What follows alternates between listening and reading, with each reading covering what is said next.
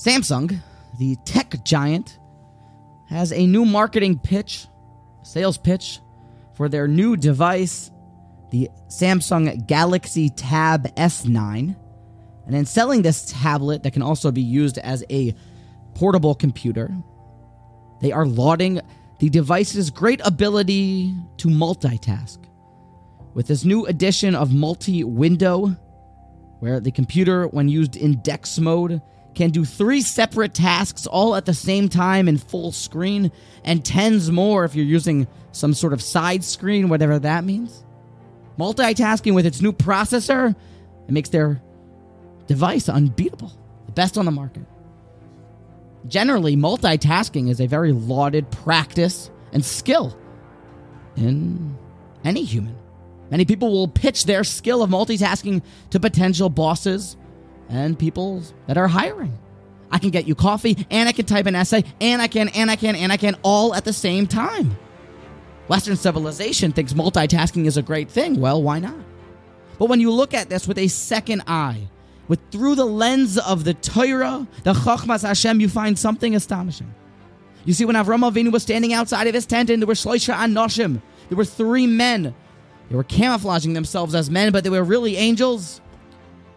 Rashi picks up on why there were 3 sent to Avram. Rashi explains because one was coming to give Sarah the good tidings that she was going to have a kid within the year. A second angel was needed in order to turn over Sodom, and a last and final angel was needed to go and heal Avram Avinu, hence 3 separate angels. And Rashi concludes with the words, She'ein malach echad, when one angel cannot osa shtei shalichus, 2 separate jobs. And Rabbi Yerucham is medayik. We see clearly here, unbelievable.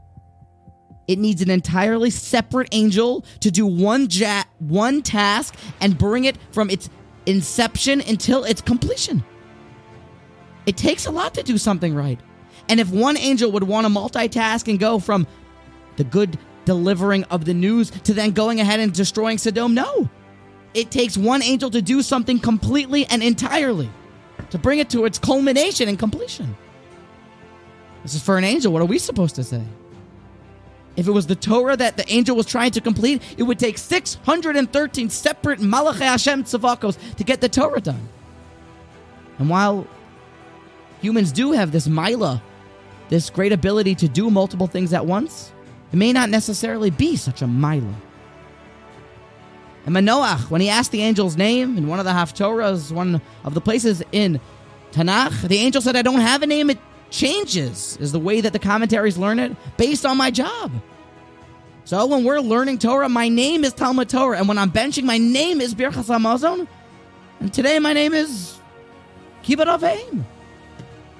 So multitasking, it may be lauded in other certain societies, but in the Torah's eyes, it shows us how much it takes, how much centeredness, how much groundedness, how much focus and concentration and being totally absorbed in an action is needed in order to do it right.